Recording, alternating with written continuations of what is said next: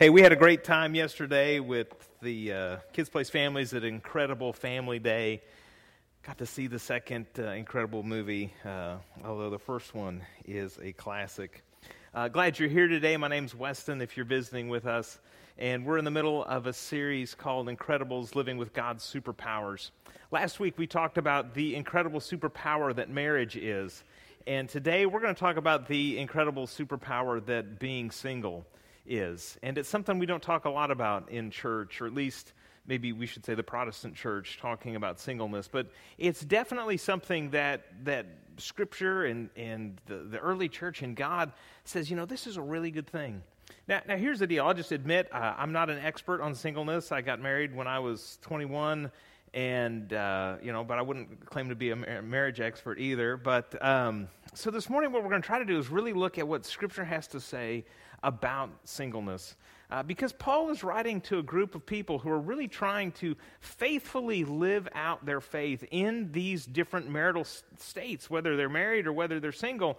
And he's going to lift up both of these and say, you know, these are good ways of living. He's going to talk to the married folks like we looked at last week. He's going to hold up marriage. He's going to say, marriage is a really great thing. It's a really great way to live.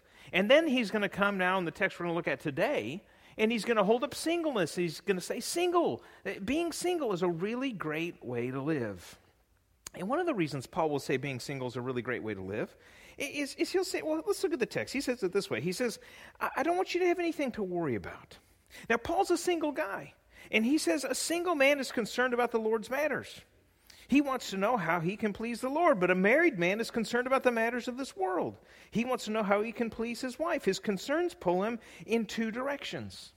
Now notice, these two directions, it's not, one's good and one's bad. He's just saying there's conflicting values. Frozone, he needs to save the city. His wife, she needs him to save the evening. There's conflicting values. They're both good. They're just pulling in different directions. That's what Paul's talking about. He says sometimes in marriage, there's, a confliction of two really good things. And he says if you're single, you have this capacity to really maybe dig in deep and say, this is kind of just what I could do just for God, maybe in my own unique and special way. And that's sort of the overarching theme of Paul's thought on singleness, is that it's a spiritual gift. That's a spiritual gift from God to be used for His glory and for our good. So if you're single, you might say it this way, singleness is a spiritual gift from God to be used for God's glory and my good. In other words, God wants to do something with you, and God wants to do something through you and your singleness. That's the message of Scripture. Paul is going to recommend singleness. He's going to say this might even be a way of life that allows a little bit better focus, a better focus of time and energy in serving God. It's something that the early church borrowed from ancient Judaism. And it's something that we know, just kind of historically speaking, that around 200 AD, the early church had really adopted and had even brought in, sort of created two, what we might think of as offices inside of the church. One of the offices named was widow. Some gals in the church who had lost their husbands, they sort of took on this title of being widow. And then others who had never been married took on this title of being a young woman, or virgin is the way that word's translated. And it seems that really early on in the church, these people had dedicated themselves to a life of singleness, that they had said, we're not going to get married, and what we're going to do is we're going to dedicate our lives and our energies to serving God and to serving the church. Now, I'm not asking anybody here today to make a lifetime commitment of singleness. As a matter of fact, I don't know that I think that's a good idea, because you don't know what the future holds, and that's a pretty big claim and commitment to make. But what I am saying is this, is that we need to make the most of every moment and not view any place that we are, whether that's single or married, as something that you're going through until you get to something better. Paul says, use this place where you're at right now. Use this gift of singleness that you have. According to the U.S. Department of Labor, they gave a bunch of people cards to fill out as to how much time they used, between work and dishes and family and driving and commuting and all those kinds of things. And when they tallied up all the scores, they found that single people had 1 hour and 16 minutes of extra me time every day. And as I think about that much extra me time, I think, Paul would say, why don't you turn that me time into God time? Use that as time that you can give to God, whether that's through prayer or through service, or building really good, deep friendships that encourage you in your faith and that allow you to encourage other people in their faith. Because here's the truth. And whether you're single or whether you're married this morning, this is a truth that we affirm in the church. That God can use anything, any situation, any life circumstance, any place where we are, He can use it for our good. Romans 8:28 says it this way. It says, "We know that God causes all things to work together for good, to those who love God, to those who are called according to His purpose." So let's just let that sink in for a second. God can use all things. Now, I'm a believer that God doesn't cause all things. Sometimes really bad things happen to us, and God didn't send that, but He can use that. God can use all things for the good of those who love God. I heard a sermon not that long ago, and the guy that was preaching, he was saying, listen, often in life, we find ourselves fighting against the things that God wants to use in our life.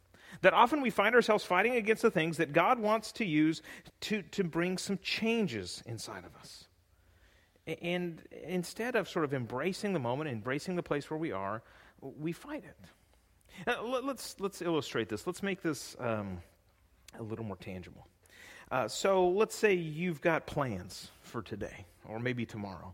You've got your day scheduled out. Maybe on Monday, you've got a list of things that have to get done, and you've got a list of appointments that you're going to make sure that you make those appointments, and you've got a list of objectives and things that have to get done by the end of the day.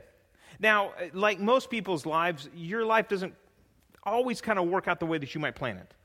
Things come up, and you get an unexpected phone call. Somebody stops by. You have things that interrupt your plans. Now, one way to approach this would be to say, you know what? It is as it should be. And that's kind of the message, is instead of fighting God and things that are going on, we say it is as it should be. And we sort of accept that what it is as it should be, and we embrace that, and we say, all right, there's something here for me. This interruption is not an interruption. It's an opportunity for me to hear something new from God, to hear something new that's going on in this person's life. It's an opportunity for me to make a new connection, a relationship, a friendship. That's an opportunity. It is as it should be. That's option one. Option two is the option I prefer. And it goes something like this. Wait a second, that's not what I had planned. Let's get through this fast. Let's do this quickly. And you can be grumpy about it. I like that option. That's a good option. You can fight it. You can be frustrated. You can resist it. You can be a grouch. And at the end of the day, you can say, I didn't get anything done that I had planned. And the other person has embraced and said it is as it should be. And guess who's heard more from God during that day? It's option one person. It is as it should be. So often in our lives, we fight the place where we are. We fight the things that are coming to us. And instead of saying it is as it should be, we say it's not like I wanted it to be. And we try to change it and manipulate it and fix it when what God is trying to do is do something in that moment. And I think singleness in a lot of ways can be this. A lot of people don't view singleness as a gift. They view it as a curse. And it's not, sort of a destination, but it's a transition phase. And what they're saying is I want to be someplace else, instead of saying it is as it should be. And embracing this moment, embracing this time, and saying, God, what is it that you have for me? I think the church has frustrated this. A lot of churches, they have singles classes, and that's what we do. We put all the singles together in a class. It's sort of a holding pattern for everybody that hadn't grown up to get married just yet. And we just say, all right, well, once you finally get together and you meet each other and you get married, then we'll let you out of the singles class and we'll let you into the general population. I don't think that that's right. I think what God is saying is, listen, it is as it should be. It's good for you to be as you are right now. Embrace that. Learn from that. And the other thing is, if we can be at peace in this place, I think we're not in a hurry to go someplace else. Marriage can be challenging. You don't want to rush into it. And if you're content in singleness, you won't rush. You'll be happy with who you are. You'll be happy with where you are. So you can take your time to make the right decisions regarding marriage. That's easy for me, a guy that's been married, to say that. But how about this? John Stott, single man, single for his whole life. 90 years this guy was single. He attempted to get married twice. He said it didn't work out. And as he reflected on his singleness, his lifetime of singleness, he wrote about this a little bit later in his life. He said this. He said, don't be in too great a hurry to get married. We human beings do not reach maturity until we're about 25. To marry before this runs the risk of finding yourself at 25 married to somebody who was a very different person at the age of 20. So be patient. Pray daily that God will guide you to your life partner or show you if he wants you to remain single. Second, lead a normal social life. Develop many friendships. Third, if God calls you to singleness, don't fight it. Remember the key text. Each person has his or her own gift of God's grace. One other quote. I like this one. John Piper says this. He says, "Never to have married is not a tragedy. Otherwise, Jesus' life is a tragedy. Tragedy is craving the perfect marriage so much that we make a God out of being married. Marriage is but for a moment. Jesus is for eternity. How we live in our marriages and our singleness will show if God is our supreme treasure." These are good words for us to hear, to take time and to value where we are. Paul will say it this way. He'll say, times are hard for you right now. So I think it's good for you to stay as you are. Are you married? Then don't get a divorce. Are you single? Then don't look for a wife. But if you get married, you've not sinned. And if a virgin gets married, she's not sinned. But those who get married will have many troubles in this life. I want to save you from that. Brothers and sisters, what I mean is the time is short. I want to pause for a second because Paul, when he says the time is short, he means the time is short. And Paul had this idea. And I think it's important we all grasp this because I think we miss some of the power of this text unless we understand Paul's mindset. Paul had this idea that Jesus was coming back like today. Like Jesus, before you go to bed tonight, Jesus will return. That was Paul's just firm, burning belief that he just had. He believed Jesus is coming back today. And if Jesus isn't coming back today, he's coming back tomorrow. And if he's not coming back tomorrow, we're not going to be here next Sunday, friends, because Jesus is going to be definitely back before the end of the week. This was Paul's belief. He believed Jesus was coming back so soon. And so Paul, it affects his teaching on many things, on marriage, on singleness, even slavery. Some people will say Paul was pro-slavery. He wasn't pro-slavery. He just was saying, listen, in 5 days' time, everybody is going to be set free. So why are you going to fight to get some freedom now when what you could do is you could use this time to build relationships and to help other people meet Jesus Christ? That's the same thing he's saying to the single folks. He's saying, listen, you think you want to get married, but guess what? Jesus is coming back on Friday, so there's no sense in going to the trouble to plan and hire a hall and get a band and a photographer and cake and all this stuff. You might as well just stay single for 5 days because Jesus is coming back. And you just sort of embrace that and you reach as many people as you can for Jesus. That was Paul's mentality. And he's intense. Yet this intensity that Paul had, it let him kind of relax in some areas. I know that sounds weird. But because Jesus was coming back, Paul could say, you know what, it is as it should be. It's maybe not as I would prefer. It's maybe not what I would want. But it is as it should be. And I can embrace this time, and I can use it and make the most of it for God. And I wonder, what would we do if we really lived a life with this firm belief that Christ was coming back soon? I think we'd be a little more quick to say, this is as it should be. And we could embrace it and we could live in that moment. Because who you are and where you are right now is a special blessing for this moment. That's true for everybody. Who you are and where you are right now is a special blessing for this moment. Paul talks about this in 1 Corinthians 7:7. He says, sometimes I wish everyone were single like me. In other words, Paul says, man, my life is great. A simpler life in every way. He says, but celibacy, it's not for everybody. Any more than marriage is. God gives the gift of the single life to some and the gift of the married life to others. Paul's not alone. Jesus is also going to lift up singleness and saying that it is a special gift. It is a special blessing for this moment. He'll say that. He'll say, not everyone can accept the idea of staying single. He says, this is not for everybody. He says, only those who've been helped to live without getting married can accept it. Jesus is saying literally only the people who are gifted with the spiritual gift of singleness can accept that. Now some of you might be wondering, well, how do I know if singleness is my gift? Well, a couple questions. One is, can you find satisfaction in your present life station? Can you look at your life right now and say, you know what, yeah, it's good. It's good. Then I would say you probably have the gift of singleness, at least for this moment. Maybe not forever. Just because you have the gift of singleness now doesn't mean God isn't going to take it away and give you the gift of marriage later. But he says, right now, if you can accept that, I would say it's a gift. And it's a gift that many people don't understand unless they are single. I remember running into this and having a conversation with somebody in seminary. At seminary, they put us all in these spiritual formation groups. So, people you didn't know, you're all put together and you're supposed to, get to know each other and pray for each other and help each other as you're preparing for ministry.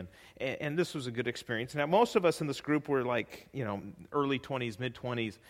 Most of us were married, but there was one gal who was a little bit older than the rest of us. She was probably mid-30s, and she was single, and she'd been single. She'd never been married. And so I remember one time we were talking about depth of friendship and relationships, and she asked this question. She said, is the marriage relationship, is that a deeper friendship than other friendships? And the answer that I gave and everybody else that was married gave was, well, yes, it is. And it seemed to frustrate her and it seemed to hurt her because she's like, well, I've got really deep friendships with other people. Isn't that the same? And I thought about that for a while, and after I was out of the group, and the more I thought about it, the more I thought, you know what? I can't speak to her situation. I don't know that. I think that's maybe part of what the gift of singleness is it allows her to have that kind of depth of relationship and friendship with people that she knows. Whereas in the marriage relationship, at least in my marriage, I have that in my wife. But I guess what I'm getting at is we both can say it is as it should be. We both have the friendships and we both have the support network that we need to become the people God is calling us to be. We can embrace this moment. Henry Nouwen also was a single man for his entire life. Well, he was a Catholic priest, so that was kind of required. But you can laugh about that. I mean, it's kind of funny. I mean, if you're offended, you just put it on the comment card. All right, because we read those. We take it to heart, the depth. Only the anonymous ones. The anonymous ones are the ones we read. All right, sorry, here we go. All right, so here's what Nouwen said about singleness. He said, patience is a hard discipline. He said, it's not just waiting until something happens over which we have no control. The arrival of the bus, the end of the rain, the return of a friend, the resolution of a conflict. Patience is not waiting passivity until someone else does something. That's not what patience is. What is patience? Nouwen says this. Patience asks us to live the moment to the fullest, to be completely present to the moment, to taste the here and now, to be where we are. When we are impatient, we try to get away from where we are. We behave as if the real thing will happen tomorrow, later, somewhere else.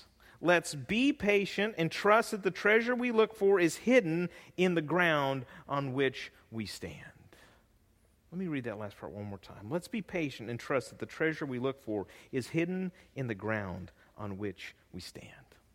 Friends, committed singleness, celibacy, man, this is a difficult thing. It's a hard word in today's world.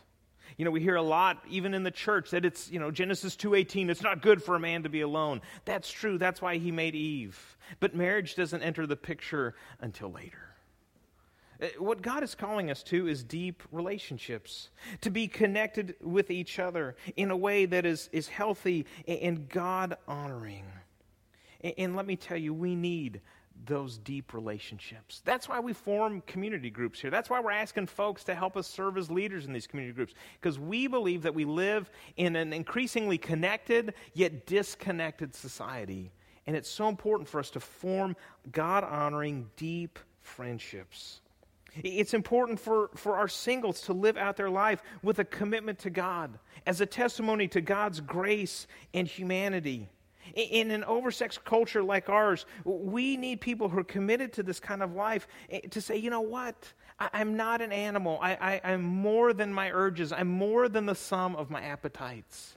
I can rise above this. I can live with self-control. I can surrender myself to God for His glory. It is as it should be.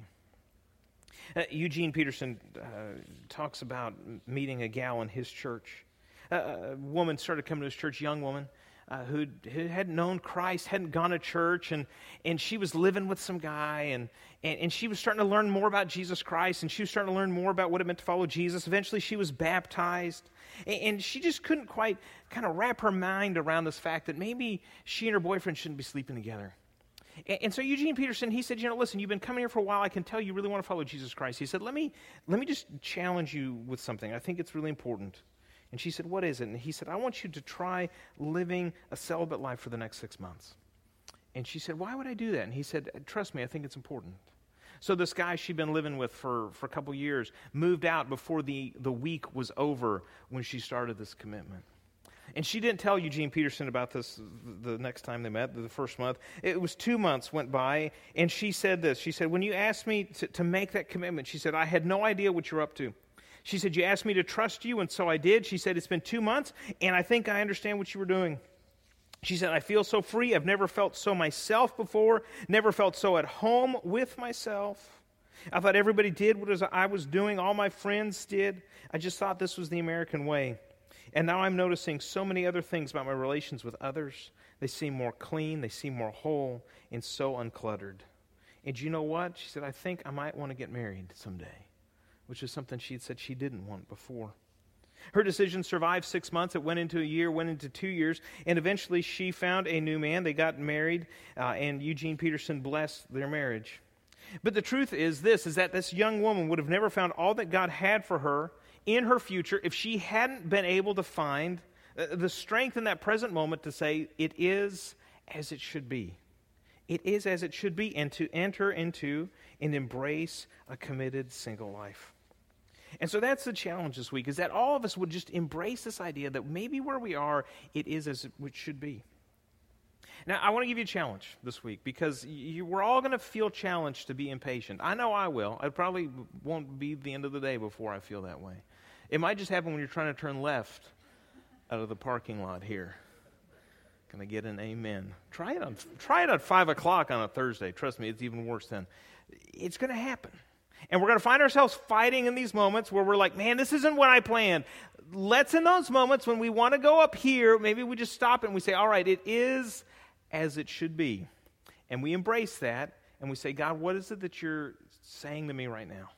And for some of you, that might be like your life situation. Like you're not real happy with a whole lot of stuff right now. Maybe instead of fighting that, you say, you know what, it is as it should be.